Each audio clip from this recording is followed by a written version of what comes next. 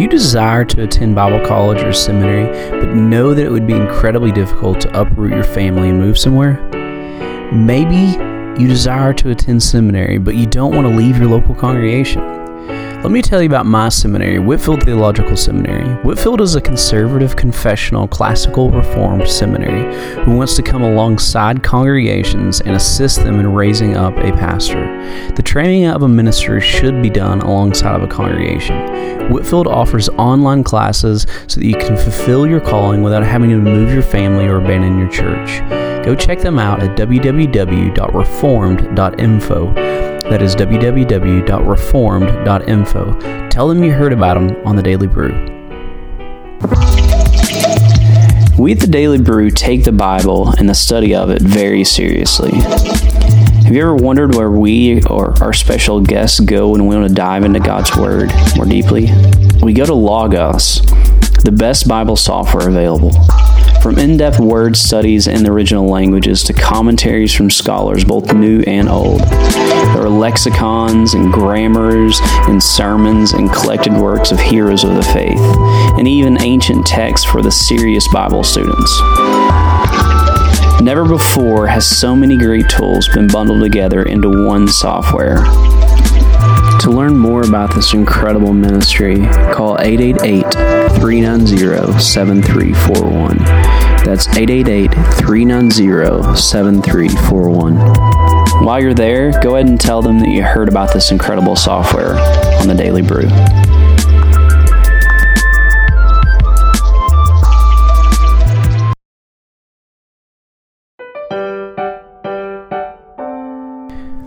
Listen up, Daily Brew subscribers and listeners. I want to tell you about our newest partner, Audio Blocks and Video Blocks. They're an incredible resource if you're looking for background footage, background audio.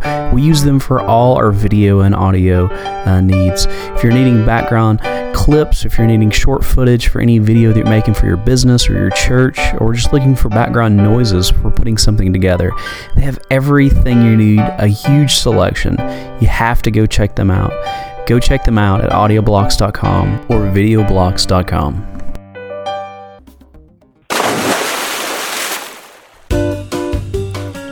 Are you looking for something fun to do on these hot summer days?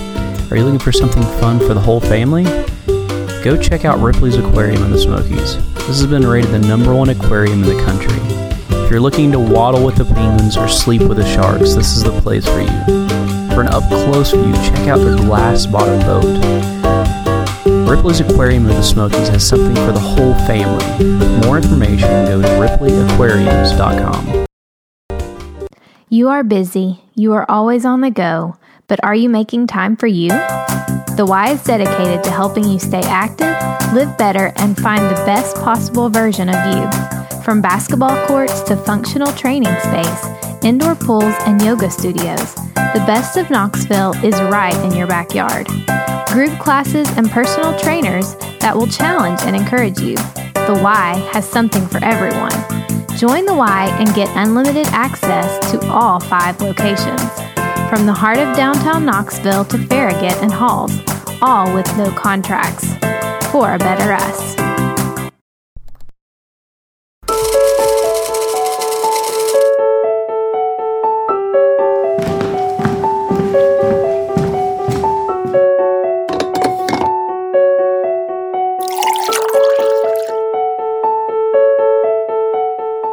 This is the Daily Brew.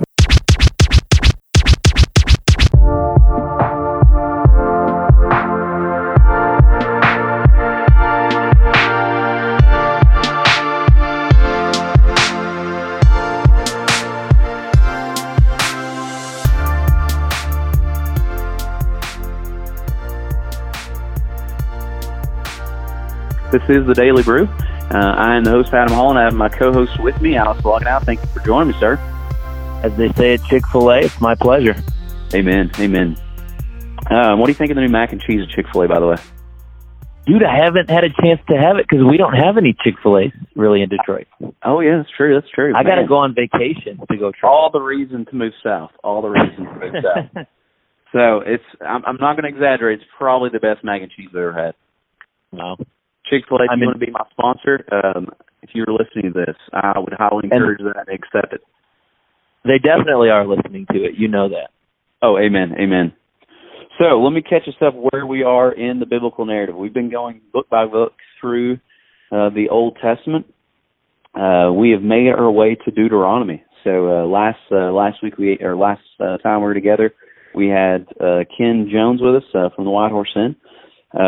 And now it's me and Alex, round two. We're actually looking at the book of Deuteronomy. So Deuteronomy, where we are, Genesis ends with the Israelites down in Egypt. They've made their way down there, and because of the famine.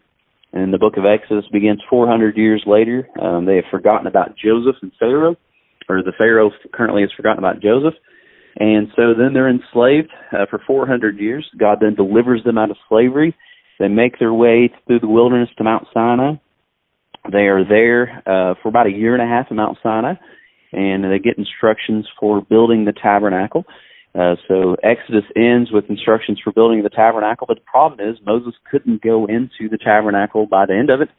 So Leviticus begins with how is it that Moses is going to enter in the presence of God. We need atonement. So the book of Leviticus begins with explaining how is it that we can enter into God's presence. We are sinners. We've done great sins. So how is it that we're going to enter into his presence? So then Leviticus is filled with explanations of the different and various sacrifices. How is it that we can become reconciled to God? So God mercifully offers various sacrifices like the guilt offering, the sin offering, the grain offering, and the peace offering. So then the book of Numbers, all of Leviticus takes place at Sinai. The book of Numbers begins at Sinai, and then they slowly make their way to the wilderness till they reach the edge of the banks of the promised land of Canaan. And they send spies in. The spies say that there are great giants in this land, and we should go back. We're better off in slavery. And then Moses rebukes them. The people still complain. So then God kills off the first generation of the Israelites. So they didn't make it to the promised land. So Moses is still there. He strikes the rock instead of speaking to it. He's told he's not going to make it into the promised land. But Exodus begins with them on the banks of the promised land as they're getting ready to go in. This new generation is getting ready to go into the promised land. So the title of it, before I've been a little long-winded with my introduction, but the title of it is called the Second Law. The reason it's called the Second Law is because this new generation has never heard the law. The first generation died off in the wilderness, so they've never heard of the great things that the Lord did and how he delivered them out of slavery. But it's going to begin with a reminder of the fact that God has delivered them out of slavery. It doesn't begin with this statement, do these works and you'll make it into the promised land. No, it begins with the fact that I'm your God. I've promised you this land, and I have delivered you out of slavery. So they begin, and God's going to give them this law as instruction to guide these redeemed people. So Deuteronomy 5:6, this is the famous beginning of it. It says, I am the Lord your God who brought you out of the land of Egypt, out of the house of slavery. So this is a redeemed people. They're already redeemed. They're not working their way into the promised land. They are redeemed people who are now giving the law to live, instruction for godly living. And that's what the book of Deuteronomy is about. It's not save yourselves to make your way into the promised land, but God has saved you, so now you live. So with that in mind, Alex, do you want to jump in here and give us any thoughts? Yeah, two thoughts, just jumping off what you just said. Number one, if anybody wants to Google this, I think it's from they're based on articles in the ESV Gospel Transformation Bible, but I don't know if it's on the Crossway website or whatever, but they've got a whole list of articles like the Gospel, and very similar to what we're doing, the Gospel in Genesis, the Gospel in, all the way to Revelation. And in the article that talks about Deuteronomy mentions what you just said, that most of people think of the book of Deuteronomy exclusively as a second giving of the law, and a lot inside of, the middle section of the book is all a retelling of the law, but like you just said, it begins with a reminder of grace, God redeeming his people and then giving him his law, and ends with grace that Israel has a bright future. And so the middle section of actually doing the law is sandwiched by these two sections on grace, so that the people can only hear the law because of the grace of God, and they can, and then their motivation for doing the law is the grace of the past and the grace of the future. And so, I thought that was, that fits perfectly with what you just said. The only thing I wanted to mention before we got into details was, as you read through the book of Deuteronomy, most people believe it's Moses' last sermon or maybe 3 sermons, depending on how you divide it up. Moses, the man of God, the prophet, speaking to the people. And it just made me think of, and speaking of, or thinking about how it's pointing us forward to Christ.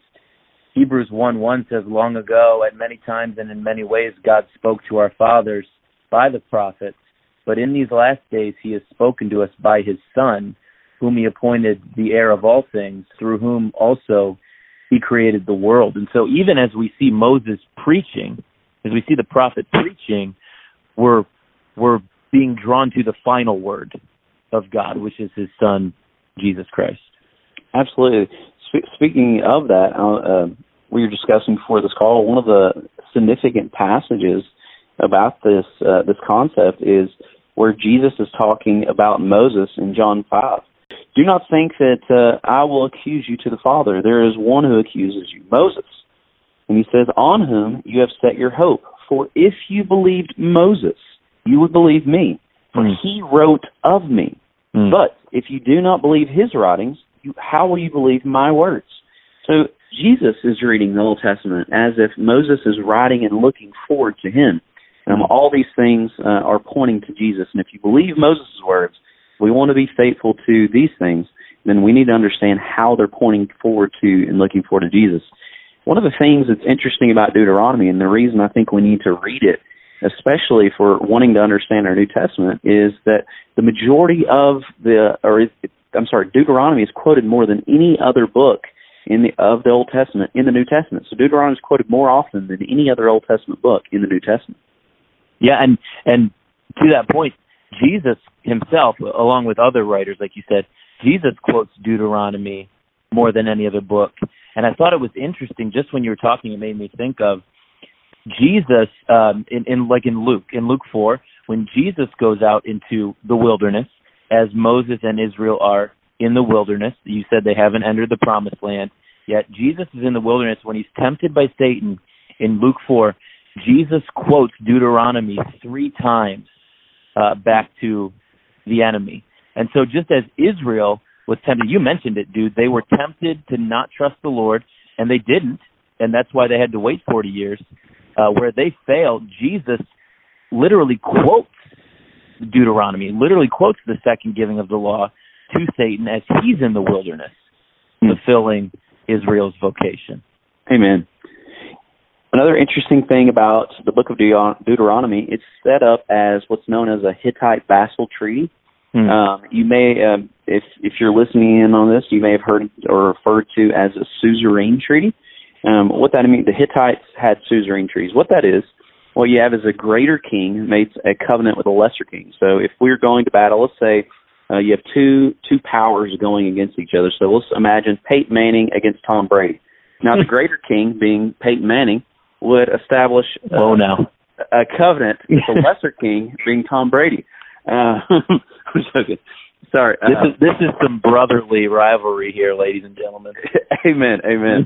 So the greater king establishes a covenant with the lesser king. Mm-hmm. And it always begins with a preamble. After the preamble, you then have a history of the two people who are making this covenant, and then there's stipulations, explanation of the relationship, and then blessings and cursings, and that's followed by the witnesses of this covenant. Well, and that's how the structure was set up. It was prominent within this culture to set up covenants this way. Well, the book of Deuteronomy is set up by this suzerain treaty. The structure of the book, he outlines it, and the way he outlines it is in this pattern. It's the same pattern as a covenant. Well, there's other places we see these covenants enacted, and it's kind of interesting. If you look back to the book of Genesis, you have one example of this is with Abraham and God himself. So Abraham is promised this land. He's promised this seed and this blessing. Well, Abraham asked for a sign. Well, all of a sudden, you have Abraham has this vision, And you have what was common practice during this covenant is an animal is slaughtered, it would be placed on two sides, and then what would happen is the lesser king was supposed to walk through the blood in between these two carcasses.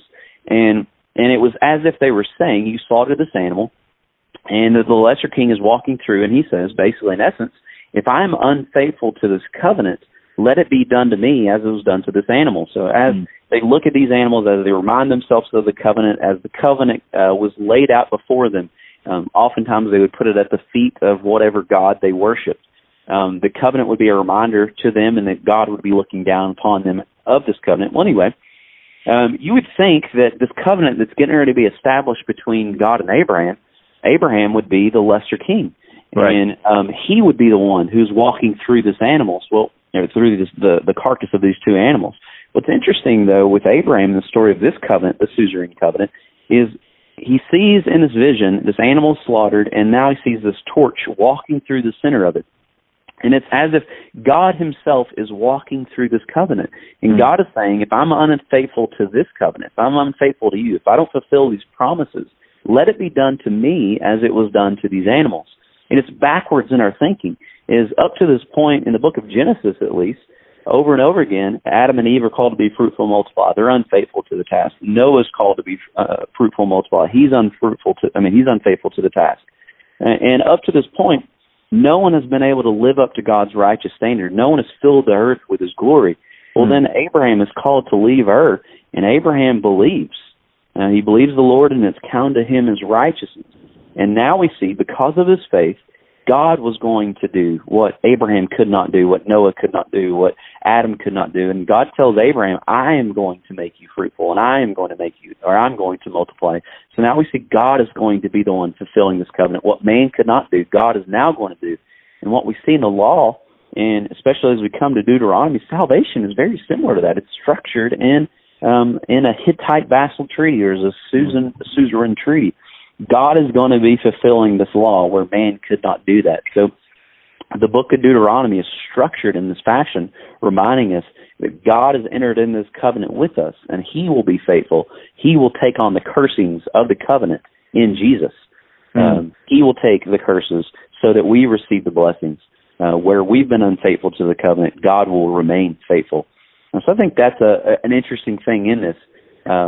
Another one, and then I don't want to take over the conversation with this, but I think... Amen. That's good stuff. Yeah, amen. I think these are fun conversations to have. But one of the most significant parts of the book of Deuteronomy is come to be known as the Shema. What that means is the teaching or the law. Yeah. I'm sorry, not the law, the instruction. And it's Deuteronomy 6. And it begins with, the Hear, O Israel, the Lord God is one.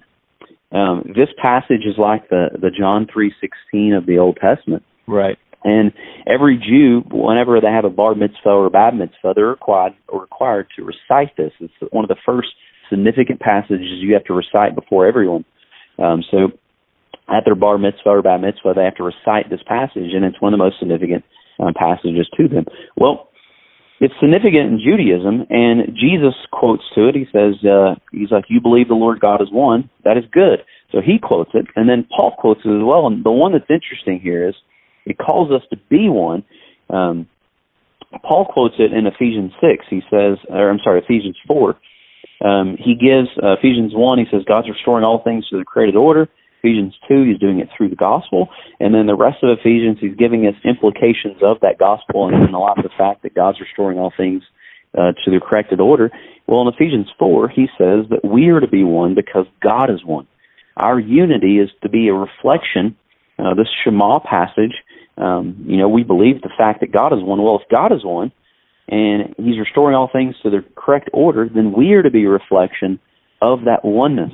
So the way this plays out, and the reason I think this is important, it's not just to fill up our theological minds, but in the church, our unity is a display, it's a reflection of heaven. So when people come into our congregations, they're getting to see a small glimpse of what heaven looks like. They're getting to see what God looks like, what this unity within the Trinity that's existed since the foundation of the world, since the world was ever even created, what this unity looks like. So I think there's practical implications in Deuteronomy that if we want to be like the Lord, if we want to be a reflection of Christ defeating sin, then we need to put away all of our petty disagreements, and we need to be unified, because people are getting to see a glimpse of heaven. Heaven is coming to earth in the church, and we're getting to see, the world gets to see what it looks like when Christ has defeated sin and a people are gathered together, united around it. Amen. Amen, man. That's good. I wanted to mention, I sent you that article right when we were getting ready to talk. I read earlier. Tim Keller wrote it a couple years ago. It's on Gospel Coalition, something about when Moses preached the gospel. But it's from Deuteronomy 30, Keller's talking about. And this section of Deuteronomy 30, as the book's getting ready to come to a close, and Moses basically says to Israel, okay, this is what you need to do. You need to follow the covenant. Like everything you just laid out in the vassal treaty, they would have understood all that context. Here's our history. Here's the stipulations. Here's the blessing and cursings. You need to follow this. And then he immediately goes on to say, but you're not going to follow it. Like you're going to go into exile. You're supposed to do it, but you can't. But there's hope, because God is going to circumcise your heart. The circumcision that you live out in your flesh is going to happen to your heart. Jeremiah and Ezekiel talk on that, and that was fulfilled, obviously, like you just mentioned before, in Jesus. I mean, Jesus is the one who basically takes our circumcision. I mean, Colossians talks about the circumcision of Christ. Jesus on the cross is cut off from the blessing of God, and he takes the judgment. But then Moses goes on to say immediately after that, in Deuteronomy 30, verse 11, for this I commanded, that I command you today, is not too hard for you, neither is it far off. It is not in heaven, that you should say, who will ascend to heaven for us and bring it to us, that we may hear it and do it. Neither is it beyond the sea, that you should say, who will go over the sea for us and bring it to us, that we may hear it and do it. But the word is very near to you. It is in your mouth and in your heart, so that you can do it. He's saying you don't have to go to other countries, nations. The word of God is here with you. And then in Romans 10, you just mentioned what Paul said. What Paul says in Romans 10, he literally quotes that passage verbatim, and then goes on to explain what the word is that's in your mouth and in your heart. In verse 9, he says, because if you confess with your mouth that Jesus is Lord and believe in your heart that God raised him from the dead, you will be saved. For with the heart one believes and is justified, and with the mouth one confesses and is saved. And so this is another example, like you mentioned, of how quotable Deuteronomy is, how much it's quoted not only by Jesus, but the rest of the New Testament. I mean, Paul is literally taking these ideas of judgment, salvation, covenant, blessing, cursing, and saying that they're fulfilled in the gospel, that's the word that is near to us. Amen. So if we want to understand the gospel, we need to understand Deuteronomy. No question. Absolutely. Another significant passage in Deuteronomy and how it looks forward to Christ is Moses talks about, so Moses is not going to make it in the promised land, but Moses talks about how there's going to be a greater prophet come after him. So Deuteronomy 18, he says, verse 15, he says, the Lord God will raise up you a prophet like me among you from your brothers. It is to him you shall listen. So he's talking about this greater prophet who will come, but a prophet who presumes to speak in my name, that I have not commanded him to speak, or who speaks in the name of other gods. The same prophet shall die. And he keeps on going on, and he talks about looking forward to this prophet who will speak, and all his words will come true, because he's going to speak the things of the Lord. Well, interesting enough, when we come to the New Testament, after Jesus provides bread in the wilderness, he also provides fish. It sounds very similar to what Moses has done with Yahweh. He always provided bread and manna in the wilderness.